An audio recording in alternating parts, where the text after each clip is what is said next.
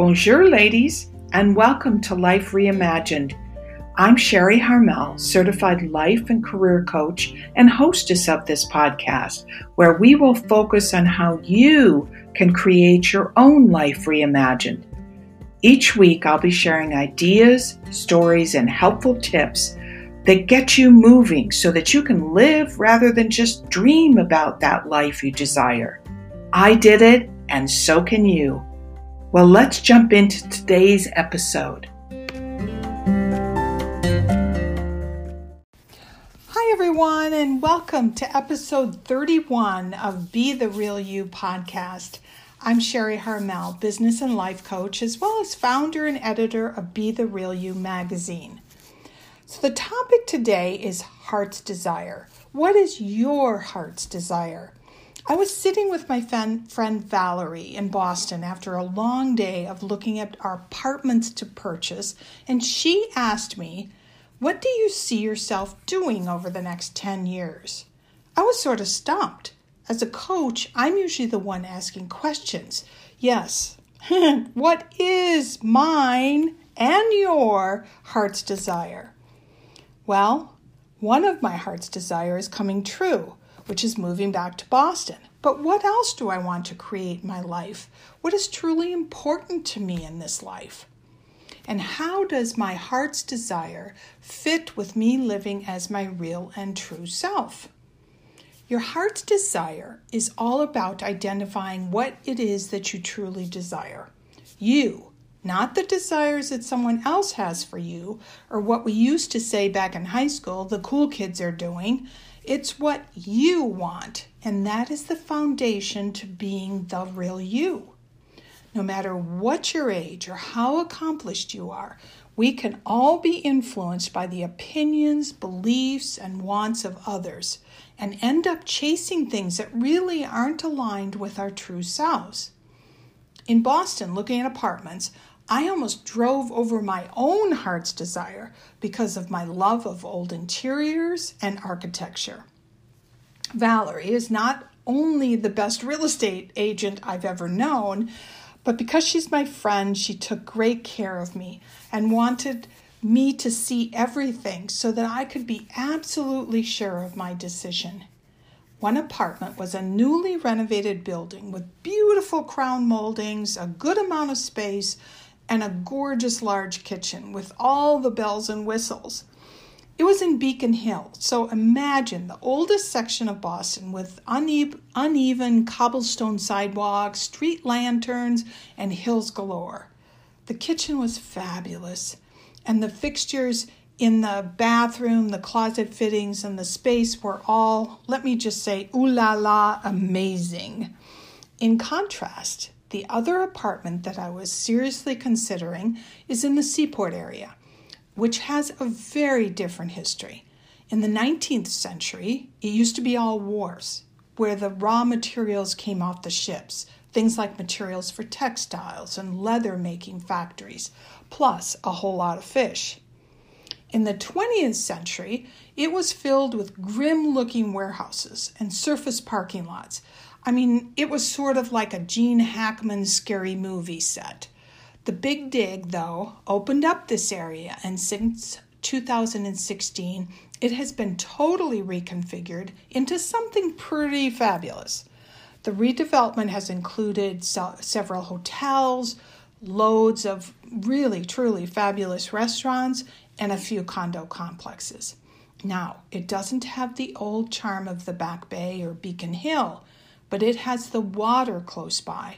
And in the redevelopment, they created a 43-mile walking and biking trail along the ocean that they call the Harbor Walk. So one apartment was all about what I was going to do inside the apartment, and the other was about my lifestyle, incorporating what I want to do outside the apartment. Decisions.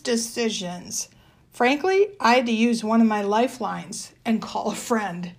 I called Mimi, my sister friend in Paris, and ran through the options. Suddenly, just talking about the differences, I realized that because one of my goals is to get in better shape, be around people yet connected to business, and the seaport, honestly, was my better option. But what's so important here is, do you see how quickly I got my head turned by beautiful furnishings, historical buildings, and dare I say, cobblestones? So what turns your head? A new title, money, what other people find most interesting, the fantasy of something. Well, using a lifeline helps. When you have a choice decision to make, call your coach, call a friend. You know in your heart what you should do. And being able to share with a trusted friend as you go through your options is invaluable. Here's my heart's desire list, and maybe it will inspire you to create your own list. And it's only 3, and I'll explain in just a minute why the number 3 is key here. I want to make new friends, expand my network while staying connected to my good friends who live in cities that I am not. Now, I'll be honest with you, staying connected is work. I've moved a good bit in my lifetime, and often I didn't work hard enough to stay connected with friends, many who were very important people to me at certain times in my life. What I unfortunately had to learn is that once time passes without contact, people are not very willing to reconnect. Life moves on for everyone, not just you. So if you have people that are important to you, do the work to stay in contact. We all need a support system around us. So what's yours? If it's just one person, think about how you can expand that to include others. And there are degrees of friendship. Some are your closest, dearest, most trustworthy of friends, and I only have a couple of those. Others will be people who enjoy doing the same things that you do. You enjoy them, but your time with them is usually spent doing the things you both enjoy. You don't sit around and have heart's desire conversations with these friends. But as humans, we need all kinds of friends. Another heart's desire of mine, I want to grow my magazine into something that is big. I don't know what that is going to look like or even what big means, but I want the magazine to help women be loved and enjoyed by women and inspire women to live, work, and create as their real and true selves. That's my mission. But what's your professional mission or passion?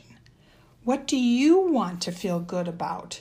Who or what do you want to help while you are here on earth in this lifetime? Lonnie Brown, an American who I interviewed in my first magazine issue, was driven to create her business out of a passion to help new mothers create healthy, non-toxic nurseries.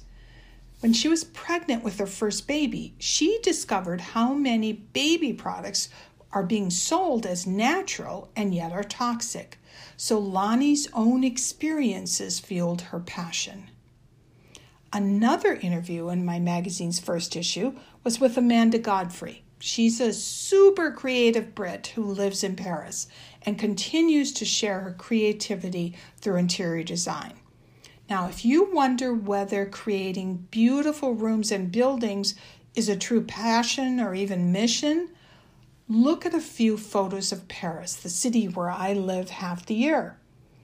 Inspect a beautiful door, a gorgeous intricate railing, the detailed ceiling plasterwork, a chandelier, a garden, or a bridge that were all created by singular people many, many decades ago. These are people who had a vision and decided to share it with the world.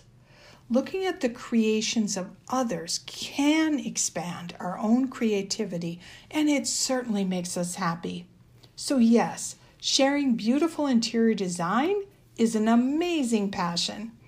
If you are feeling like you have no real passion or mission around your work, we need to talk, because life is too short to be going through the motions without passion. My third, and I alluded to this, my third heart's desire is to get in shape. And remember, I shared that my head was turned by all the beautiful apartment, all the furnishings and the things that I love inside of it. Well, I forgot that one of my biggest heart desires is to get back in shape. Well, COVID, Minneapolis's weather, loneliness, boredom, I have loads of excuses. But the end result is that I lost the fitness accomplishments I'd achieved when I first arrived back in Minneapolis, and I want them back. Plus, one weekend in Boston made me realize how much more I naturally get exercise in a big city. I don't have to make a gym appointment to get moving. Steps are everywhere in cities like Boston and Paris. Homes are built upwards rather than wide. Walking and moving is just part of everyday life in a big city. But if you don't live in a big city, and this is one of your heart's desires, pretend you do. Create little ways you can incorporate more exercise into your daily life. Park your car far from your destination. Walk to the grocery store or the coffee shop.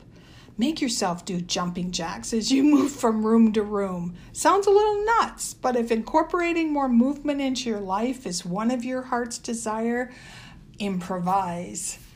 Now, I said I only came up with 3 heart's desires that I'm working on over the next 90 days, and that was intentional. The brain can't handle a long list. It wants to create a pattern because your brain likes patterns. A list of 10 is too hard for the brain to deal with. And I want you to be successful in whatever your heart's desire is. So ladies, start with 3. When I coach clients who are exploring which life career option they want going forward, again, we explore only 3 options at a time. It's much more productive and easier when comparing or contrasting the different options that are out there. So get quiet. Pick your top 3 heart's desires that you want to tackle over the next 90 days. Those heart's desires will actually create the structure for what you do every single day. Let it be your compass, and you'll see progress every single week. I promise you that in 90 days, your life is going to look very different. Now, on the topic of the magazine, if you're a woman who is ready to be inspired, self-reflecting, and likes to laugh a little, subscribe to Be the Real You magazine. Go to my website, sherryharmel.com, and click subscribe. It's only $29 a year for 4 issues. That's like what, 4 or 5 Starbucks coffees? Something like that. Like I said, you'll be inspired by the stories of the women I interview. You'll get a few self-confidence building tips, because I think that's always important for women. Maybe a guest writer or 2 will share something about style or self-care. I always have a good read with tea, where I highlight a favorite book, because as you know, I love to read. Plus, I always have a little article about my life reimagined in Paris, a glimpse into my life in the City of Light. Now, once you subscribe, if you have specific requests for the magazine, please do tell me. I love hearing any and all suggestions from you, and I mean that. Thank you for sharing your precious time to listen to this podcast. Do subscribe, and please leave a review, because reviews so much matter in this world. But most important, I want you to connect with your heart's desire. That is the doorway to exploring who you truly are and what it is you truly want. Be the real you. Take good care and see you soon. A biento.